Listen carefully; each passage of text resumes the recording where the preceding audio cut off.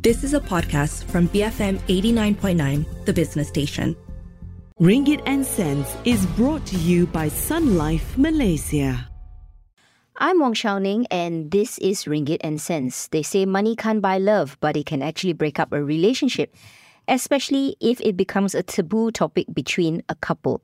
So today we take a very practical approach to money in a relationship by taking a legal lens so that you can ensure that you start on the right foot and know your rights. We speak to Siew Choon Jern, a family lawyer from the firm Douglas Yee Advocates and Solicitors. Thanks for joining us this morning. Thanks for having me. So I want to start before marriage, understanding of how to protect one's estate or assets before signing on that dotted line. So is it fair to assume that what I have in my bank account, the property I own, and even the gifts or inheritance given to me, let's say by my parents, like a house or anything of value, is mine, and that my future spouse has no claim over it? Okay, a very direct answer is yes, you are right. However, there's some situation where after the marriage, if the other party have expanded or contributed to the increase of the value of the property by improving the property, then that property, even though it's acquired before marriage or even though it's a gift or inheritance, it is still subject to division because he has put in effort after the marriage to improve the value of the property. So that is the part where the property can be subject to division. But everything else in terms of cash in my account, jewelry, he has no claim over that. No claim over it. So what about prenuptial agreements? We hear a lot about this, especially in US. It seems to be common. Is it legally binding in Malaysia? And what is a prenup in the first place? Okay, prenuptial agreement normally is to set out the terms of divorce, basically, especially in division of property. So in the event of divorce, how the properties, whether you acquire before or after or during marriage, ought to be divided. Unfortunately, Malaysia does not recognize prenuptial agreement. It is persuasive but not binding. In other words, you can, in the event of divorce, you can show the court this is the prenup agreement we have. Court are not bound to give effect to those terms. However, it can be persuasive. Okay, so you have had cases before you where you've shown the judge the prenup. Yes, of course. And how much do they take into consideration then? It depends on the situation, actually. Parties are still at liberty to argue about contributions, can still argue about why the other side is not entitled to the property as per the terms of the prenup. Eventually, it's the court discretion. I would say prenup agreement become more popular nowadays, even though it's not binding, because the court do look at it and see, okay, I will try to give effect, although it's not binding. Is the process to get a prenup done very complicated? Not at all. You just need to decide among yourself, both parties, how you want the terms to be. I think generally, the few prenups that I've done, normally they just say your property is your property, my property is mine in the event of divorce. If we want it to be shared, we'll put in joint names. So that will become very clear. Later, we'll talk about, because if you go into a divorce, even though a property is registered solely in one person's name, it can still be subjected to division. Hence the prenup agreement to set it out clearly. Yours is yours, mine is mine. So I suppose it is very important in the first place before marriage to have a discussion on money and assets so that everyone is clear in terms of what they're bringing into the marriage. Yes, but as you know, I said prenuptial agreement is not binding. Yeah. So they can talk as much as they want about properties, how they want to divide. Eventually, when it comes to divorce, surely one party will become bitter, or both parties become bitter, and it become messy. You know, one party will say, no, I'm not recognizing this prenup agreement. Then both parties will still have to fight it out in court. But my advice is that to have one is better than don't have one, because at least it's persuasive. At least the court has a guidelines to look at what has been agreed. So if you have to come to court and convince the court why at the time I was agreeable to those terms, but now I don't. So okay, let's say this couple happily get married and children come into the mix. And along the way, there's an accumulation of assets, which is quite typical. Yes. You buy a home, maybe This is during marriage, after they got married, right? Yeah, so you acquire another house, you perhaps buy a car together. Those are all assets of value, right? How do you then decide who owns these assets? So on paper, if I buy the house in joint name, maybe that's clear. Let's say it's only in one person's name. I see. Is that considered matrimonial assets or not? I mean, how does a court decide? My view is that matrimonial assets only come into play when there's a divorce.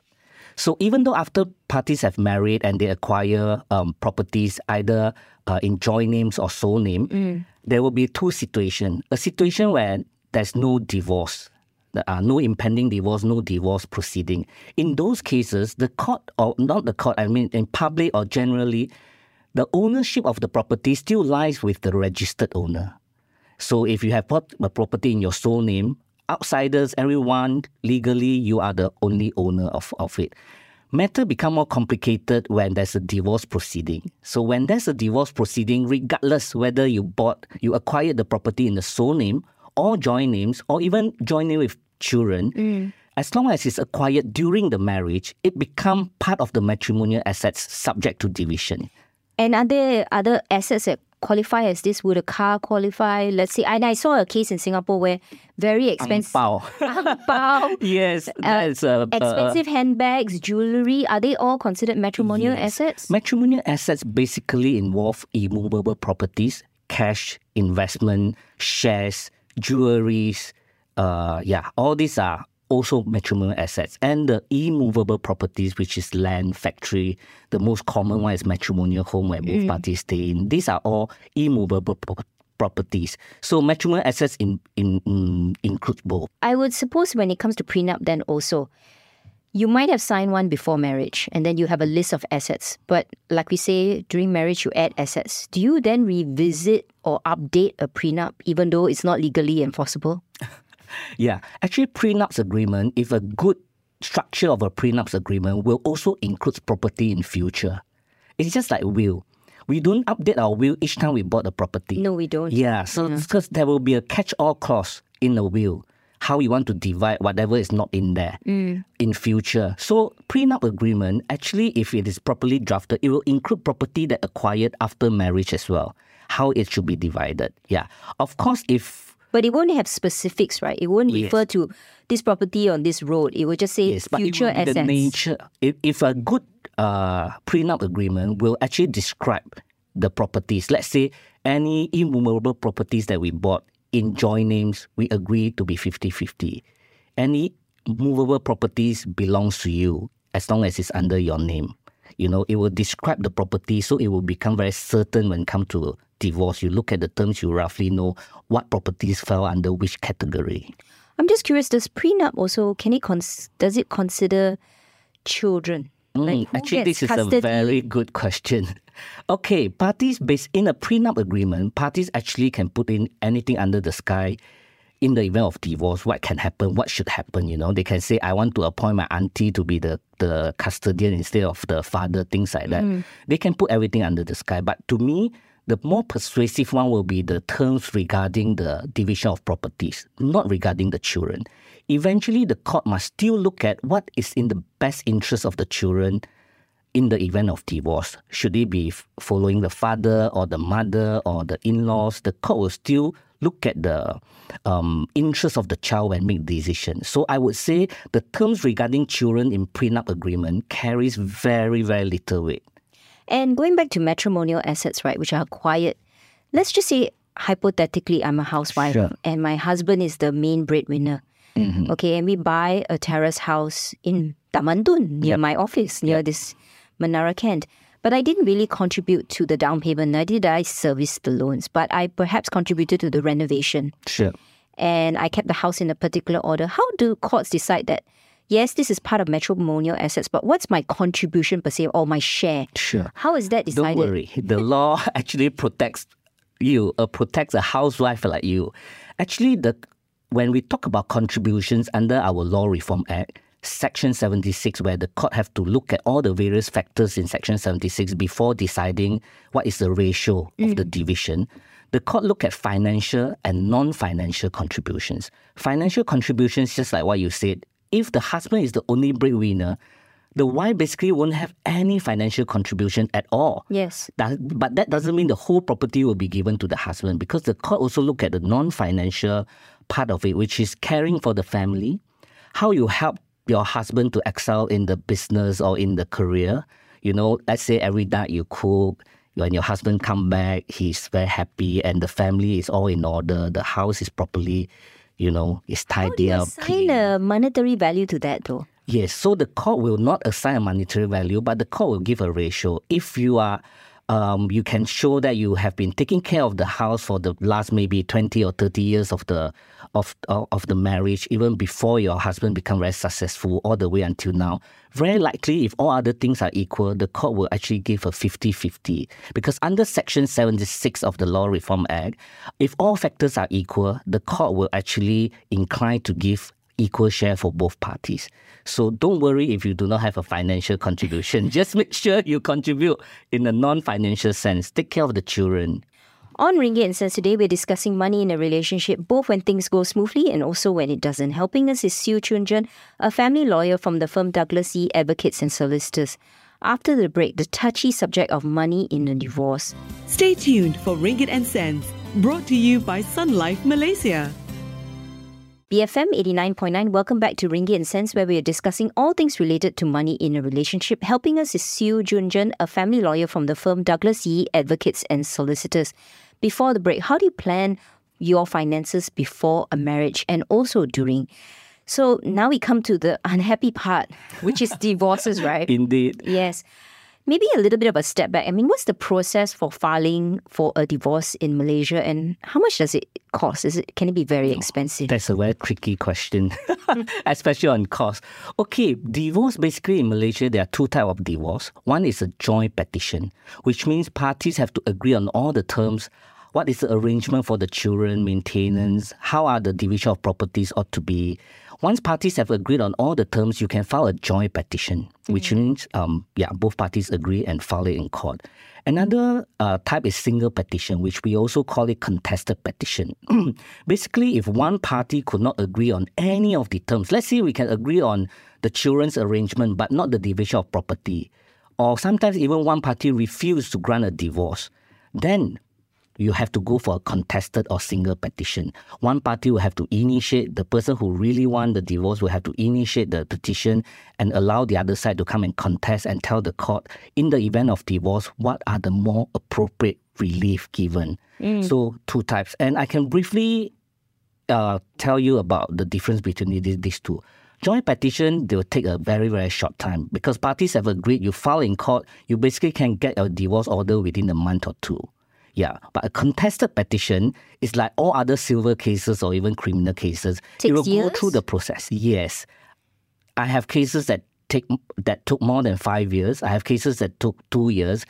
It's a bit hopeful if you think you can get your divorce order within a year if it is a contested matter. But if it's jointly petitioned, how soon can it be done? A month or two, as I said, yeah. So once you have filed in court, the court will just fix a date. Both parties go before the court. The judge asks, do you really agree to these terms? You say yes, granted. So I presume joint petition is, in terms of cost, much cheaper because it requires less of your time as a lawyer, right? Yes, versus exactly. Joint agreement, basically, we just use our skill to draft the joint petition, draft the terms, because you can easy to say, I'll give this property to my wife, how it should be drafted, how it should be transferred, who is going to pay the installment pending the transfer, all this, we use that skill only on that. But when it comes to contested petition, it's totally different skill. You need to go to court, you need to convince the court, you need to talk about evidence. The cost will be much, much higher. And I've even heard of cases where joint petition, you share a lawyer. Is that the case? Yes. So of course that will make it much cheaper. Even cheaper, yes. You can share a lawyer. Let's say it's acrimonious. How difficult or how challenging is it for the couple who is breaking up to sit down in a rational and objective manner to divide their assets and custody of children? Varies from couple to couple, sounding, because I have seen couples that come in, actually not come in. The classic one would be they went to court for the joint petition divorce. They were holding hands. I'm not kidding you. They were holding hands. Then when the court called them, they stood up and then they say yes, they want the divorce. But I have seen couples that shouting to each other in court, shouting bad words. Very acrimonious. I have seen that as well. So, yeah. So it's really vary from case to case. I think there are a lot of other dispute resolution, alternative dispute resolutions that are more suitable for couples that want to divorce. So what do you recommend then? Of course, you can have a pre-action mediation where you actually ask a trained mediator to come and mediate your issues and then let parties agree on everything. But there's one very new practice in Malaysia. They call it collaborative law. So collaborative law, I think parties can actually sit down with a collaborative trained lawyers before any court case to actually raise all their concerns and issues involved in the impending divorce. And then parties sit down and agree on the terms or agree on the resolutions rather, and to how to address those concerns. Because a lot of time when we go to court, we are fighting. Nobody knows why are you fighting. Let's say, why you keep wanting the matrimonial home? The matrimonial is me and staying with the children. Why are you fighting? You are a man, you have gone out and rented the place. We don't know. We are just keep fighting, But in collaborative law, we sit down and we understand. So why? Why you want this house? Then you'll say, this house actually, I have fond memories. My mom gave it to me. Okay. I do want it. Then the wife will maybe understand a little bit. And what about then you get me another house of equal value? I'll give this house to you since it's sentimental value for you. So this process, collaborative process, is very, very How often very does it take place though? Do most couples opt for this? Because some might just say, I don't want to. It is very new in Malaysia, but it's in Singapore and in America, Canada, they are actually very, very famous, and a lot of people chose to go there. In Malaysia, I think we only have a couple of cases, but it's new, so we are trying to promote that as well. It might be cheaper, right, in the longer term? Definitely. Because in collaborative practice, when it involves children, you can bring in child's expert. Not in the fight in court where you let the child to see an expert to say, I want to follow daddy, I don't follow mommy and submit that in court. No. In collaborative law, the child expert will come in to help the children going through the divorce.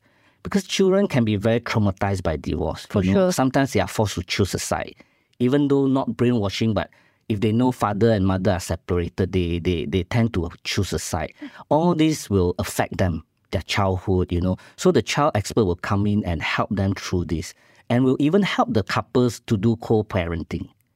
Yeah, so that's very good collaborative practice. The best way forward, right, perhaps? But I think so. Let's do everything amicable, as you say. We must always remember that fighting in court is not the only way to resolve your matrimonial disputes. Once we know that, we will start looking at alternative. Okay, let's talk about alimony. We hear about alimony paid to ex-wives, but is it applicable to both sexes?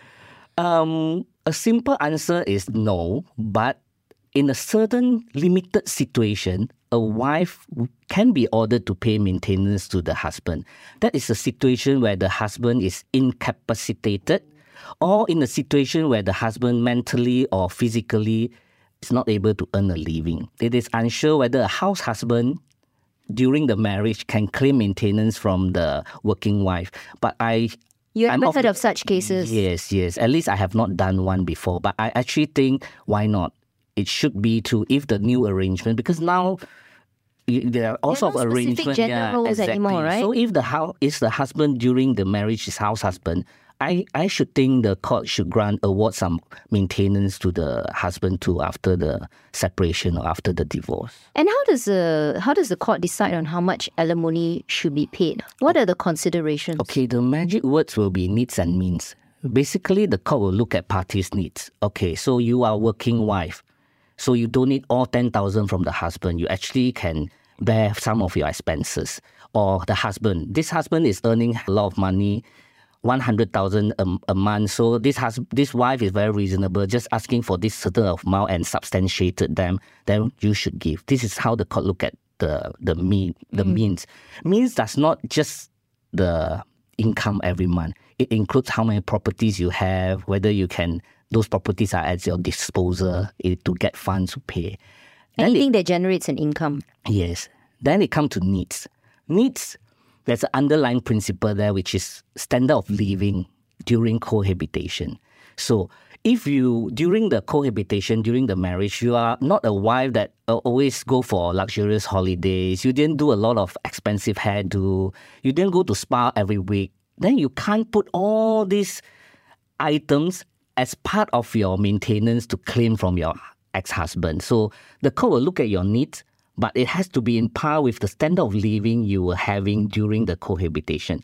But it works the other way around too. Let's say this couple has always been having a luxurious life, expensive bags, and holidays, and fine dining, all these things. Then the husband cannot really later say, why do you need all this? Why can't you just eat home? Why do you need 3 maids? Why can't you just have 1 maid? The husband cannot say that. That standard of living must be maintained. So to put it simply is that a wife or a husband cannot take financial advantage from a divorce. Yeah, Okay. That is the general principle. What about children then? The children is the same, children's needs. So you have to look at the children's needs and decide how much maintenance to be given. So for my experience, I normally put the one lump sum monthly maintenance separate from education and medical, because to me or to most of us lawyers who practicing family law will know, medical and education, they vary and they increase very fast. Yes. Every year, or from primary school to secondary school to college to And international you're never school. really sure your kids are going to study Yes, and what they're going to study either. Exactly. And medical too, sometimes some sickness come and you spend a lot in one particular year, things like that. So normally we will do a one lump sum payment, let's say every month 5,000. That's for the day-to-day expenses of the children. And then you said medical and education borne by husband and wife 60-40 ratio, or borne by husband in total. Parties can agree on that. If parties cannot agree, you just leave it to court. And trust me, nobody is going to feel they win, because the court once decided, both parties will think it's a lose-lose situation, because you don't want to give at all, and the other side want you to give all. So when the court say 50-50, none of you are happy, right? On this note, thank you for your time today. Today on the Ringgit and Cents was Siew Choon Jern, a family lawyer from the firm Douglas Yee Advocates Solicitors. I'm Wong Xiaoning, BFM 89.9. Ringgit and Cents is brought to you by Sun Life Malaysia, your lifetime insurance and Takaful partner. You have been listening to a podcast from BFM 89.9, the business station. For more stories of the same kind, download the BFM app.